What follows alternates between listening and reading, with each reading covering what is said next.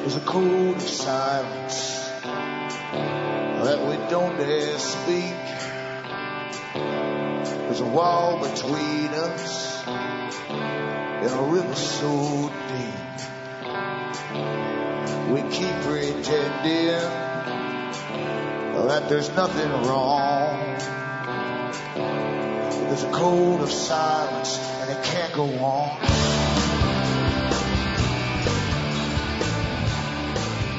Hi folks, I'm Alan Watt and this is Cutting Through the Matrix on the 13th of February 2012. For newcomers, make use of cuttingthroughthematrix.com website. There's hundreds and hundreds of audios for free download, and hopefully those that can will understand the big system that runs the world, vastly different from the one that you're taught at school, that you grew up with from the regular media, even your movies too. It's all a big part of it. Especially, in fact, most of your programming comes from fiction to prepare you for tomorrow. Not your tomorrow, but the tomorrow has been made for you already. So if you understand the big system, the foundations, the history of this organization with their world plan, you'll understand pretty well everything. And things in the media will start to suddenly make real sense to you, not the exoteric sense that it's meant to have for most people. And what you can do too to help me keep going is to buy the books and discs at cuttingthroughthematrix.com. And from the US to Canada, you can use a personal check. You can use an international postal money order from the post office. You can use PayPal. Some people send cash. And across the world, you've got Western Union, MoneyGram, and PayPal once again. Remember, straight donations are awfully welcome indeed. But this world, as I say, what we do here, as I do here, Hamish doesn't do much except bark now and then when strangers come up the door. But what I do really is chronicle the events and go back into the past to show you that this was planned a long time ago, when events actually correspond to plans that they had 100 years ago, some of them, in the big socialist systems. And the socialist systems were never ever really the enemy of the right wing. It's just one bird with two wings, and the bird knows where it's going. And the wings are two different ways of doing the same thing, really. The Fabian socialists try to do it the slow way, gradual, so that you just accept a wee munch at a time, like you're munching a bar of chocolate or something. And the right wing simply does it through wars, generally, just wars, and then they get the United Nations, which they own, to fix up the laws in hindsight, post facto, basically. And that's how they do things. So they both work together for the same objectives. And one puts its reliance on encouraging the people, persuading the people to just go along with things a bit at a time. The Fabian way, as they call it. And that's why you have the Fabian Society, which was started up by the Astor family. And they used H.G. Wells and a whole bunch of authors and different people to be members as well. And the authors all wrote books that would intrigue you to get these ideas across, to get you ready for change. And it's amazing how someone else's idea makes people take off as though it was their own idea. It really is. Just look at fashion. And nobody wants to be different from the fashion, especially when you're young. Peer pressure. And it's quite amazing at that age you're trying to get individuality and yet you're copying everyone else. You're understood perfectly in every generation. They know exactly what a 30-year-old male is thinking about and a 30-year-old female. And it's the same thing when they're 50 and 60. Every age group is catered to through all the different medias that are available. And they have target audiences, no different from the general media too. You get your big newspapers for the ones involved in finance, etc., and political correctness. They adapt very quickly. And you got your little square rags, which are for the little people at the bottom, generally with pictures in it with big boobed babes, etc. And that's where you get your news at the bottom. And then, of course, you have special magazines for those who actually work in Washington, D.C., or Ottawa, or London, the bureaucratic types. So everybody's catered to, and that's what Carl Quigley said in his own book, Tragedy and Hope. Every sector is catered to make sure they all go along with their particular programming without incident. Back with more after this break.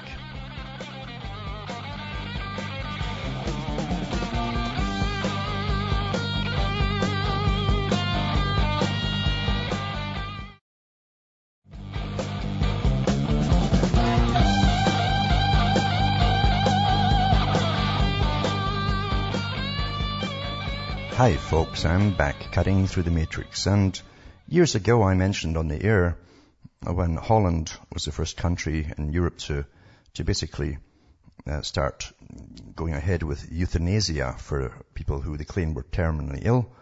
And I said at the time, this won't stop there. It won't stop with GPs, general practitioners doing it.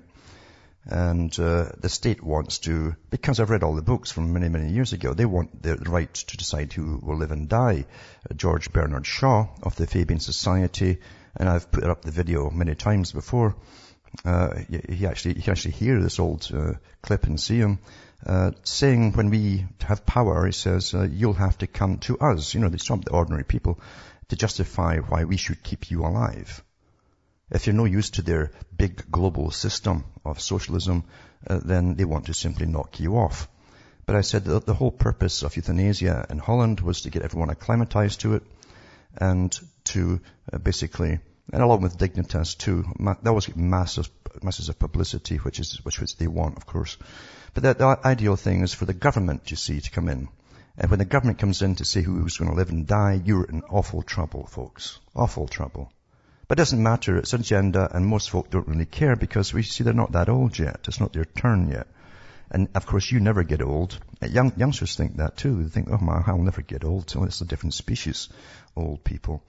And it isn't just for old people. It can be for young people too. In Holland now that they've changed it, where the state brings their little euthanasia van to your door, up they go, strap you down, and bang, that's you gone.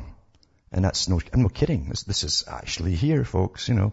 And of course they want to copy what every country does. And they give every country in the EU a particular program to push, and then the rest of them copy it. Well, they're doing it in Holland. Why don't we do it here? It'll save a lot of tax money, keeping that old person alive. And we want their pensions anyway, you know. And after all, the definition of a good citizen, a global citizen, by the United Nations themselves, is a good producer and consumer. So elderly people are consumers only. You see, they're not producing anymore. So that's how they're handling that. Plus, of course, they're teaching the young that, the elderly, they ruined the planet. They had the best of times. I don't know how they got that from watching Leave It to Beaver or something, but it didn't happen in reality. But anyway, that's what they're getting taught at school, so they don't really like the elderly. And so now that the state can come in and just bring the euthanasia van up and pop you off, that's it.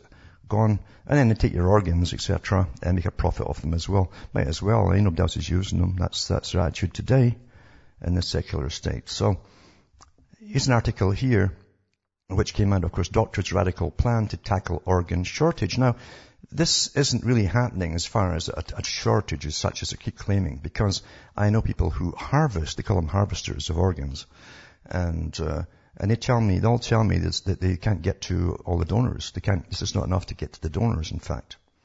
There's no shortage whatsoever. There's more teen suicides now than ever before, and male and female. And it's changing so much too. At one time, the females mainly took pills, but now they'll shoot themselves in the head, just like the guys. Things like that. So anyway, Doctors' Radical Plan to Tackle Organ Shortage. It's for the future. For the future. They're getting us used to doing it now, you see, so we'll all accept it as we go along, when they really will need more of these things to keep the wealthy elites alive, you see, across the whole planet. So, I don't know if you've ever seen the movie it was called Coma, put out in the 70s, I think. And they were doing that there. This was the whole plot of the movie, how horrible it was. Well, here it is. Doctors' Radical Plan to Tackle Organ Shortage. They keep the patients alive to become donors, and hearts retrieved from newborn babies in controversial British Medical Association proposals. It says patients can be kept alive solely so that they can become organ donors. It's kind of like that movie too, called The Island, I think was it. And that was a more recent movie as well, where they bred them for that purpose and kept them stupid and happy, but they're actually getting bred for body parts. Anyway, it says the hearts could be retrieved. That's predictive programming, you see. That's how these things get familiar to you. From newborn babies for the first time, and body parts be taken from high-risk donors as part of an urgent medical and ethical revolution. It's ethical, you see, to ease Britain's chronic shortage of organs. Well, believe you me, the British Medical Association and the National Health Service, it must be out of touch, because the National Health Service has slashed things to the bone where there's hardly any treatment left at all. You can't even get cataracts done. That's like a 15-minute job. Things like that. So it's not for the ordinary people, you understand. It says hearts could also be taken from recently deceased patients and restarted in those needing a cardiac transplant under controversial proposals from the British Medical Association intended to stop up to 1,000 people a year dying because of the country's chronic shortage of organs. The new BMA report on ways to increase the supply of organs, which is shown to the Guardian newspaper, has revived intense ethical debate about how far doctors should go to help save the lives of the growing number of patients with organ failure, and also to fatten their wallets, because there's big bucks in it. The BMA wants a debate about the use of and they keep using this word ethically. You better understand what they mean by ethically. You understand? Because they're awfully good at this terminology, and they're talking about bioethics, which is the new term for eugenics. And eugenics who are ethical, you see, is just what is the morality of today? Morality to them is plastic, flexible, and they can guide it into any new normal they wish to. And that is true, they can do that. I've watched it in my own lifetime. So the use of ethically contentious practice called elective ventilation, I guess they stick holes in you and blow smoke through it, in which patients diagnosed as dead using brain stems, such as those who have suffered a massive stroke, are kept alive purely to enable organ retrieval. So in other words, you'll be just like the patients in the Coma, the movie, where they sort of hang you there in these kind of hanging bed things, like hammocks, and they've got you all listed what's good in your body, but they keep you, you're brain dead, but they keep you breathing and the blood circulating. Well, such patients are usually put on artificial ventilation for a short while to enable their relatives to say goodbye or for organ donation. The report says elective ventilation is different in that it involves starting ventilation once it's recognized that the patient is close to death, with the specific intention of facilitating organ donation.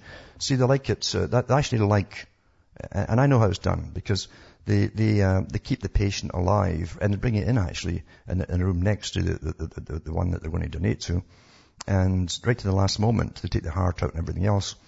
And then that's death right there for that person, the donor. Once they stop the heart beating and they cut the bronchial tubes and all the rest of it, take the lungs out. And then the rest of the ghouls can move in, kidneys and liver and everything else, you see. Anyway, the procedure led to a 50% jump in the number of organs available when it was carried out at the Royal Devon and Exeter Hospital from 1988, but it was declared unlawful by the Department of Health in 1994. So there you go. They've already trialled it, you see. They found out what resistance they get from the public, and now they overcome the resistance. However, there are fears that elective ventilation could induce a persistent vegetative state and concern it is unethical to give patients treatment to benefit other people rather than them themselves. When they're doctors now, is this a role for money? And if you're scared to go to a hospital now because are they going to help you to live, or are they eyeing you up for how much cash they're going to get personally if they operate on you and remove organs? Well, I'm not kidding, that's where it is. It's been that way for quite a while.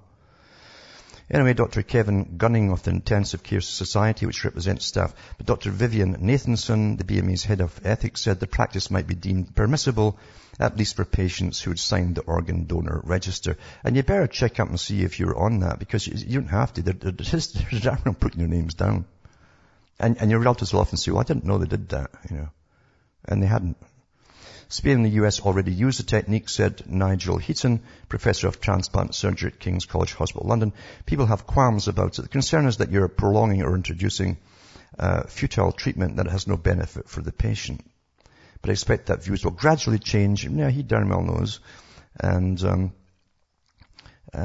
around this, in its favor, it's an ongoing tragedy that so many people are still dying in this country for want of an organ. There's even more dying because you can't get into a hospital, or some countries, like even here in Canada, you'd be dead before you get in for an examination in the hospitals. Massive waiting lists as they cut everything to the bone.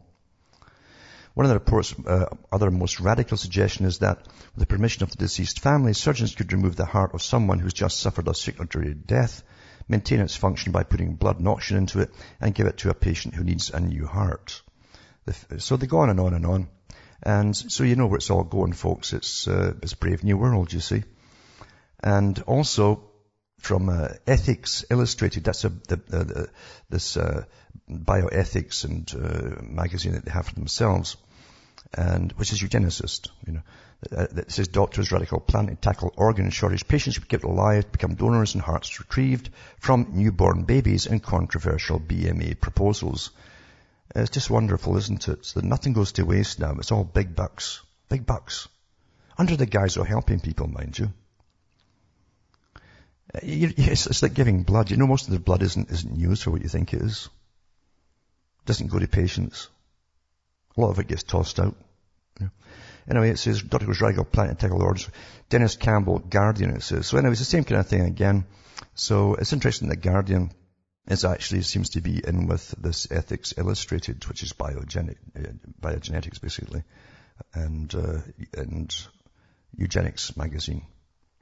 So that's your wonderful world, and now they've got their death mobiles coming around doors in Holland by the state, not by the doctors. What they said in last week's article that I read on the air was that in Holland, if the GP refuses to terminate you, then the state will come and do it instead.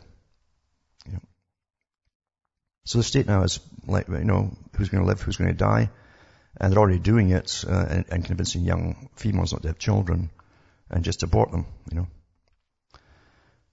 And Britain too, I think this is one of the first ones. I know they have private police here and there, but you see, Britain was one of the first countries to start up real private security companies using ex-military right from the army.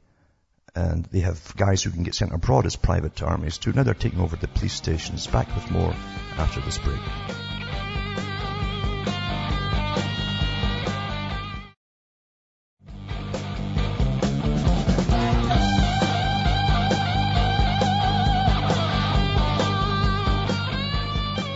Hi folks, I'm back and cutting through the matrix. Talk about years ago how I talked about, I actually met one of the guys who owned one of these big security firms in the 80s, and he said this is the way of the future. He says down the road there's going to be massive terrorism, that's what he said, and there'll be lots of security bodyguards for very important people, work all over the place for folks, all ex-military.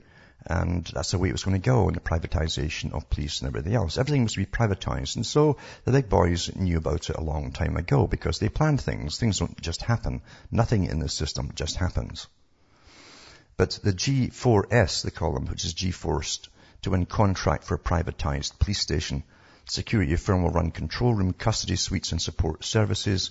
And they're to be awarded the first contract in Britain to build and run a police station in the most far-reaching outsourcing initiative in law enforcement to date. Having already been selected as preferred bidder for the deal, the world's largest security firm is expected to finalise an agreement with Lincolnshire Police Authority within days. The contract will see G-Force handle some services normally undertaken by police officers, including the running of custody suites, the force control room and firearms licensing, although custody sergeants and inspectors will continue to oversee operations. Well, that'll be for a little while, but eventually it'll be all theirs. The force has also confirmed that outsourced business support services will include HR, IT, finance and procurement. It's understood that just over half the constabulary's 900 civilian staff will transfer to G-Force, while the remainder will stay as police employees alongside the 1,100 officers. So it says the G-Force will undertake the security company's 7-week training program, which meets Home Office guidelines for custody workers. The contract is said to be worth £200 million over 10 years with an option for a 5-year extension.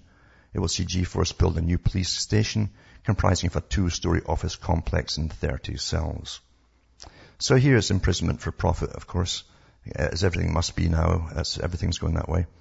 And the States already has a lot of them like that, in Canada too, I think. Other local police forces are said to be, it's like prisons, to considering similar partnerships this year in the wake of drastically cut police budgets. Anyway, it's a done deal, and that's just the way things are really done. They're done before you hear about them. And even for the cops themselves, that's just the way it goes. And another article here is about corporate Candyland. It says a looming GM sugarcane invasion. And that's a modified sugarcane that they've got. Now, you find that even when I was at school, primary school, I remember hearing about how sugarcane workers didn't live that long. They were lucky to hit 50. Most of them hit about 40 odd and died because there's so much dust comes off the sugar cane, these big tall sugar canes, just as they cut them with machetes and so on. But it's got worse now. They're all having kidney failure because of GM sugar cane. It says, within a span of only 10 years, nearly the entire Argentine pampas, the huge swaths of forest and farmland in Brazil, Bolivia, Uruguay, Paraguay, have been converted into green deserts of soya monoculture. Latin America's soya boom was and continues to be a bonanza for agribusiness. It provided the handful of global grain giants who dominate the international oilseed trade and commercial feed markets with a cheap and abundant site of production for the expansion and consolidation of their global operation. The same companies such as Cargill, ADM, and Bunge has also made billions in selling their acquired chemical fertilizers, while other big foreign companies such as AGCO and John Deere have cashed in on sale of tractors. They've opened another place in China to make the John Deere tractors too. Monsanto and Syngenta have raked in record profits selling their genetically modified seeds and chemical pesticides. The soya invasion was based on a model production, and it goes on and on about how it worked and so on. And eventually it gets to the sugar, etc. And as I say, what's happening is the guys are coming down with kidney failure, sudden too. You know, they might work for a couple of years and bangs, total kidney failure. I guess they can harvest maybe the lungs and hearts and things and sell that in the global market, but it's quite something to see this happening with the chemicals they're using on especially special chemicals they use like Roundup stuff and so on, which they also use on sugar beet as well. So no wonder they're going to need all these organs in the future. The big boys themselves don't eat the stuff, the rubbish we eat, of course. They've got special food for themselves. And that's just the way it is. We're left with the poison at the bottom. And this other article is, I'm going to put a file on 4. It's called Biosecurity, and it's from the BBC, where they go into something I mentioned a couple of months ago, which was that the big labs, of course, World Health Organization and others, had actually created a flu virus which will kill most of the people who get it. Just to find out, you see, how many mutations the virus would have to go through itself to reach that stage, they did it in a lab. Just for curiosity, you understand.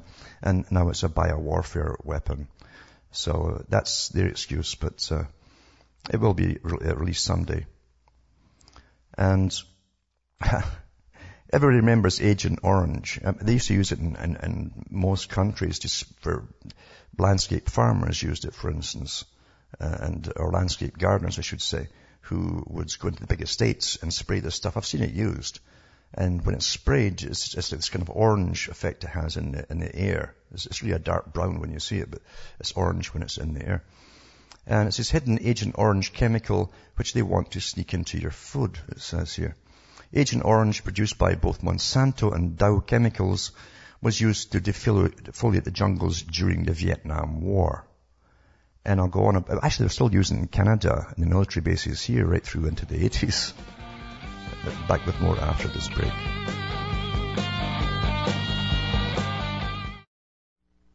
You're listening to the Republic Broadcasting Network. Because you can handle the truth.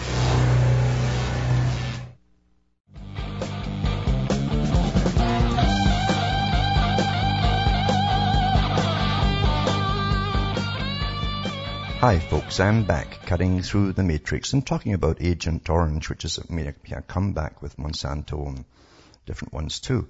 Anyway, it says Dow AgroScience is a subsidiary of Dow Chemicals, and that's the guys that originally made it, was Dow.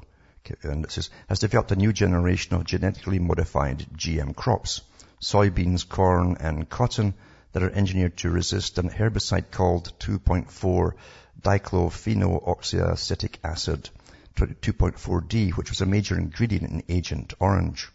Once the 2.4 resistant D seeds are released, it says, it will mean farmers will be spraying massive amounts of the herbicides onto U.S. farmland, and the health effects linked to 2.4-D include birth defects, blood, liver, and kidney toxicity. The 2.4-D resistant crops are being touted as a solution to Monsanto's Roundup Ready crops, which have triggered the creation of superweeds All over, wherever they've been used, they've got these super weeds now they can't get rid of. However, the new crops will likely only add to the problem of herbicide resistance, while even greater amounts of herbicides are sprayed onto US farmland, exposing millions to their harmful effects. And the main story is just to the left of that. So I'll put that up tonight too, and you'll see the wonderful things that you're eating.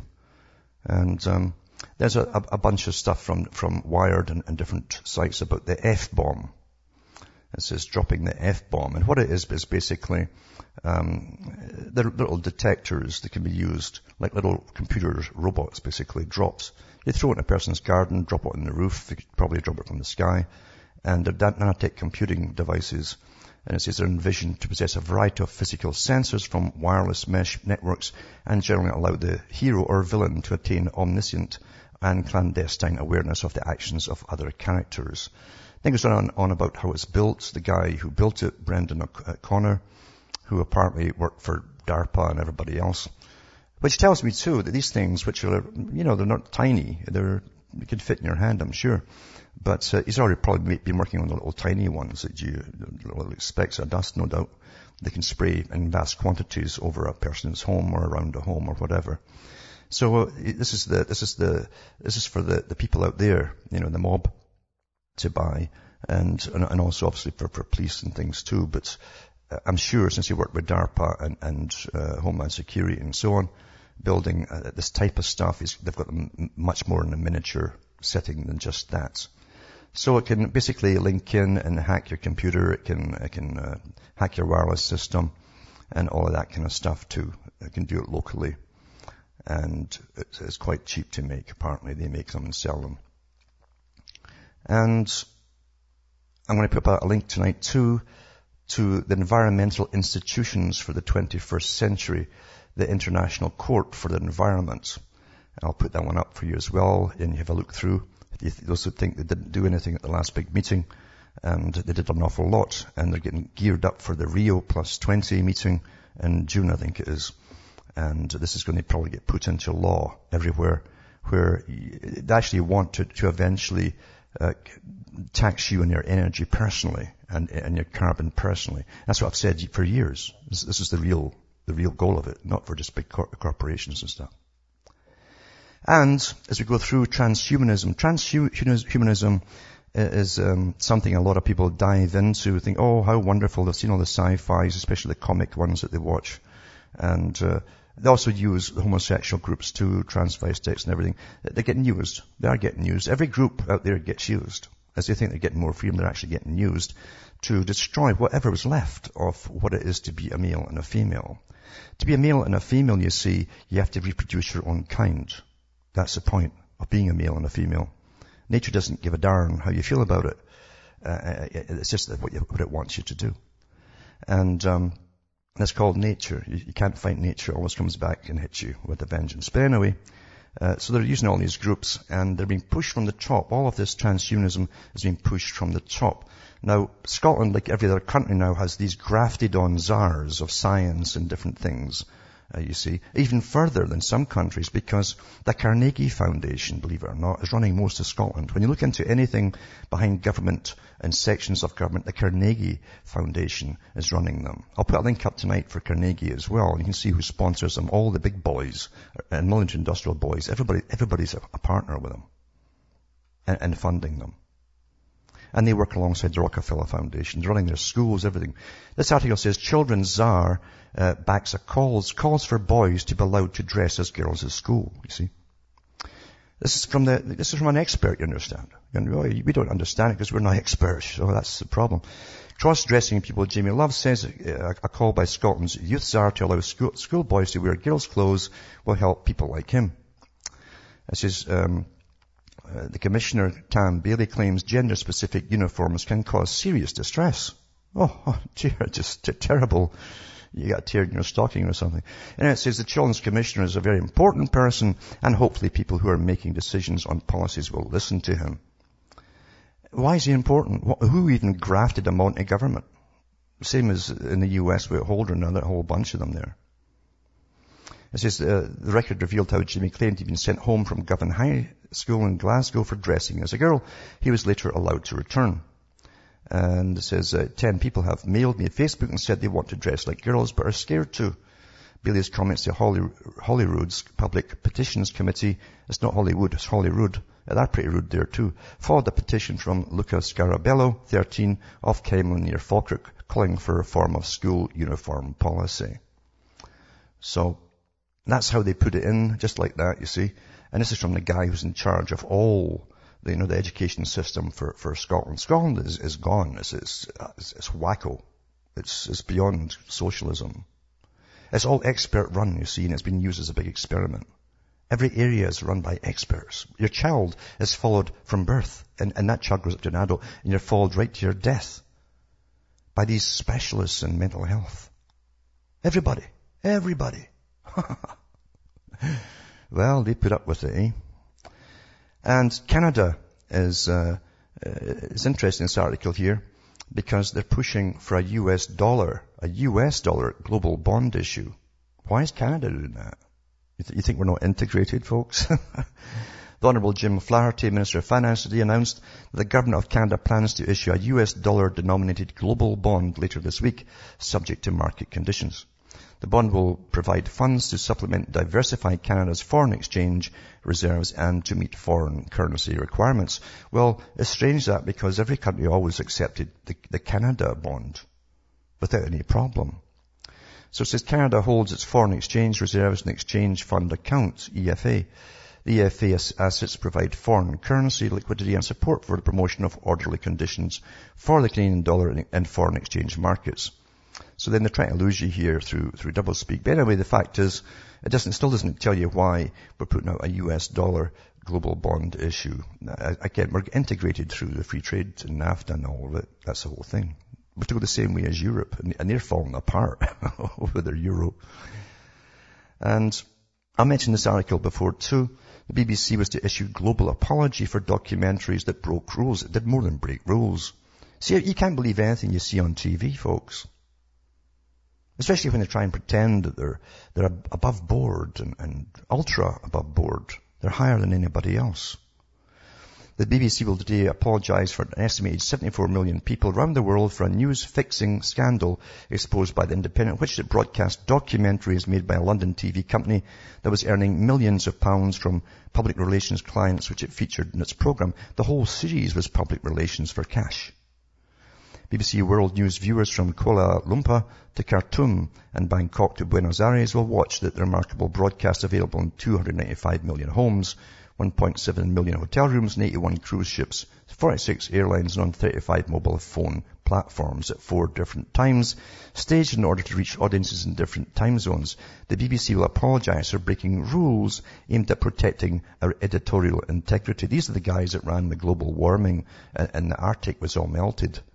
And all that stuff, integrity.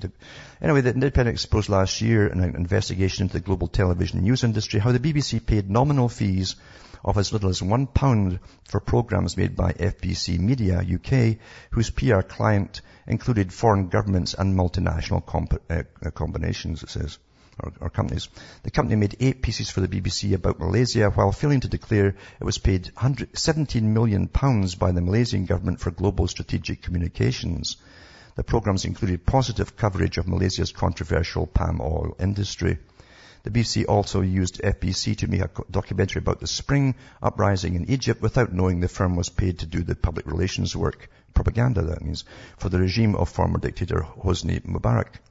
The BBC Trust Editorial Standards Committee carried out an investigation to BBC World News, which reported in November it uncovered 15 breaches of editorial guidelines.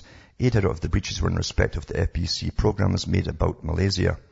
The Trust also identified other breaches of rules and sponsorship in programmes shown by BBC World News, which is a commercial entity and carries advertising. So they made a lot of cash out of it, mind you, and gave you completely fake ideas of how countries are, smiling faces, all that kind of stuff. And that's how you get your news. Not bad. And Orwellian as it seems, Al-Qaeda declares war on cancerous Syrian regime. And they had a meeting with the United Nations who's all on board with Al-Qaeda now. See how you fight them one day and they're pals the next, then they're enemies again, they're pals, until you don't know who's who. So it says, It says that the head Ayman al-Zawahiri threw support behind rebels in Syria as the country's Arab neighbours cut adrift and vowed to support the uprising against President Bashar al-Assad. Arab League ministers meeting in Cairo called for a joint Arab and United Nations peacekeeping mission in the troubled country and vowed political and material support for the rebels. So we're all pals with them again. The guys who supposedly started all this off with nonsense, because Al-Qaeda was made up in the first place by the CIA. And Brzezinski was the head man. Again, I keep putting up that old YouTube, but no, it's still up there, where Brzezinski is talking to the rebels even in Afghanistan. And he's to get them to fight the Russians. He says, and yours is a holy war, a jihad, he says. Yeah. And it's a few years later, he's the first guy to come out and say, that's those damned Al-Qaeda. Al-Qaeda really was just it was like a radio system where they could call in all these people who worked for the CIA. I mean, there were assets of the CIA and get instructions and so on. That's where the term really came from, not for a group. And there's so much articles here, so many. Did Yale University plan to create an intellectually superior race of children to repopulate Britain after World War II? It says the university only offered children to Oxford and Cambridge University staff an evacuation to the US. One evacuees raised questions about the experience, asking did they want to save the gene pool.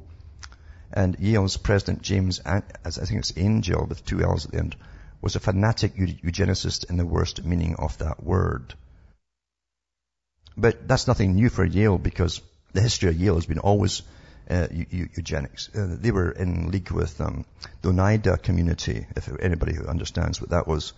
It was a breeding program under the guise of Christians. They weren't Christians at all, but it was a breeding program, and their god really was Charles Darwin, who did communicate with them and get their magazine every week, where they bred these superior people.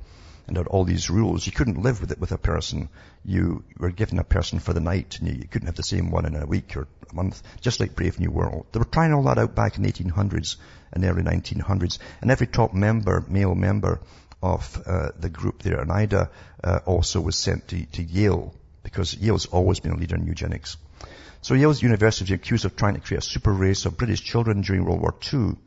University have offered to evacuate children to Oxford University staff in 1940, but it appears there could have been a sinister motive behind their seemingly kind offer.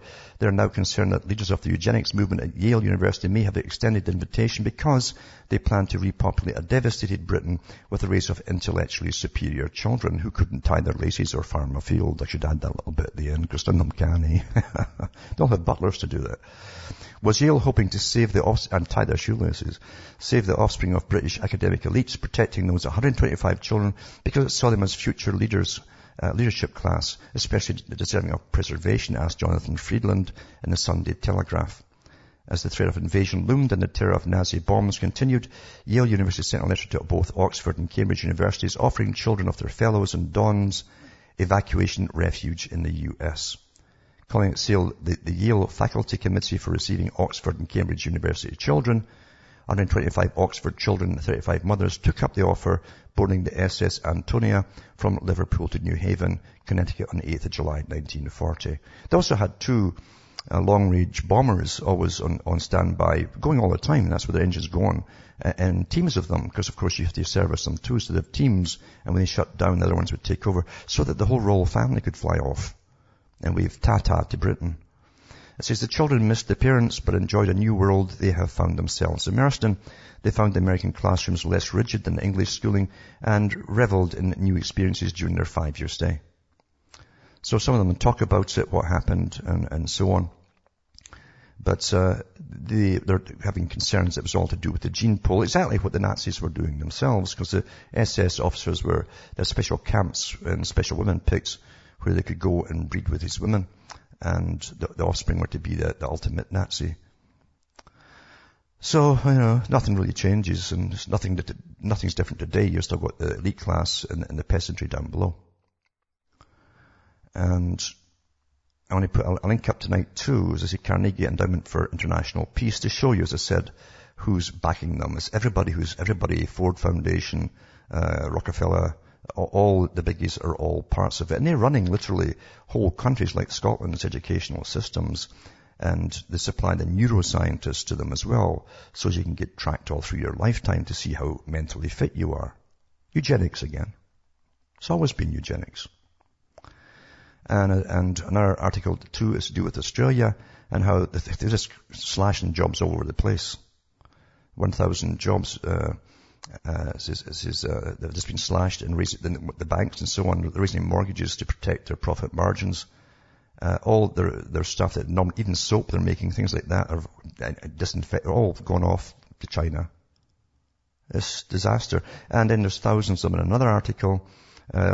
Small businesses just closing down because just like Britain, they went into action at the same time as Britain with this new tax blitz on small companies that are having a hard time making ends meet, and it all is closing up.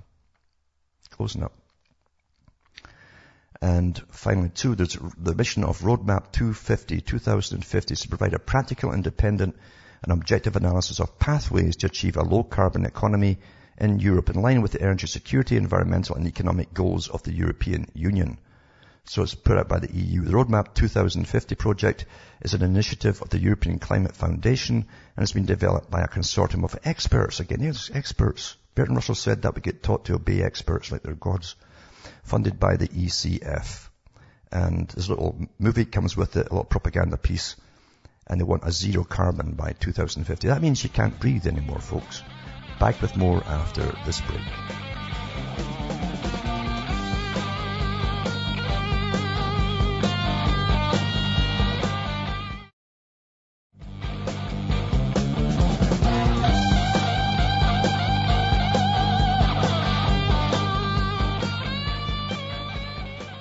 Hi folks, I'm back cutting through the matrix, and we'll go to the callers now. There's Alex from New York hanging on the line there. Are you there, Alex? Hey. Yes. I wanted to know what you thought about the whole theory that Paul McCartney's dead. The whole what? The theory that Paul McCartney is dead. Well, what was the theory? I never heard about the theory. Oh, well, some people say that he died and they replaced him with a doppelganger. Oh, they recycle that one with everybody. They recycle that story with everyone that dies in that field. Yeah, they said the same with Bill Clinton, that when he went to hospital, it was actually a doppelganger that came out when his heart was kaput, and stuff like that. They always, even the cash that McCartney had wasn't enough to get that one done. Mm-hmm. Yeah, there's a movie about it that claims to have a tape that George Harrison made before he died. Uh-huh. And there's this whole theory that after he died, like some agent from MI5 came to the remaining Beatles and said that the Queen doesn't want all of these Beatles fans to kill themselves.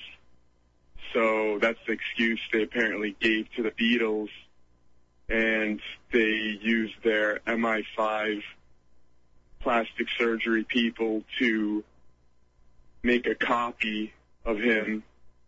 And yeah, like he says, an attempt was made on his life, of George Harrison's life, because he said he was going to reveal it, and he says that's why they killed John Lennon. No. This stuff is wacko. They put this stuff out about so many different people, and I've heard it all before. Only it's different people it keeps the little people busy chasing their tails. It really does. And I tell you another thing too. If you actually went to the extreme and said, if it was true, so what? How would it change the world? It wouldn't do anything. No, it wouldn't. The real agenda, the real items we should be thinking about are the articles like I'm reading tonight, because these affect us. These affect us all. Mm-hmm. Not kidding you. No, you don't think they were used for like mind control purposes and stuff like that? All music's used for mind control. It's just that folk don't even understand what they're hearing. They like the music, but they don't know what the words mean. Hey Jude and so on. They have no idea what it means, except the makers do. And we know that the Beatles were involved with Theo Adorno, who owned all their songs until Adorno died. That is fact. And then it went up for auction, and it was Michael Jackson who bought it. So until he died, he had the rights to them, to all the Beatles songs. And we know that Adorno also was big with the London Philharmonic Orchestra. He was a real, really into music and new stuff. But he was also he belonged to some of the big Marxist groups in the world. He wanted a global system and so on. So they were managed. Everybody, you understand, whatever you see on television, including the groups, are all well managed by people you never hear of. Not the manager they'll tell you about, the roadie, but people way above them who make them stars. You're made of stars, not because you've got particular talent. Yeah, I hear Phil Adorno was their handler. Well, there's more than just him. There's a whole bunch of them to make them a star. A lot of cash goes into making you a star and good promotion. And that's what does it. You can pick anybody off the street and make them a star, technically. The real stars are playing in clubs and keeping audiences happy. And they can do it for 5 hours straight. That's a star. But thanks for calling. From Hamish Marcella from Ontario, Canada. It's good night. May your God or your gods go with you.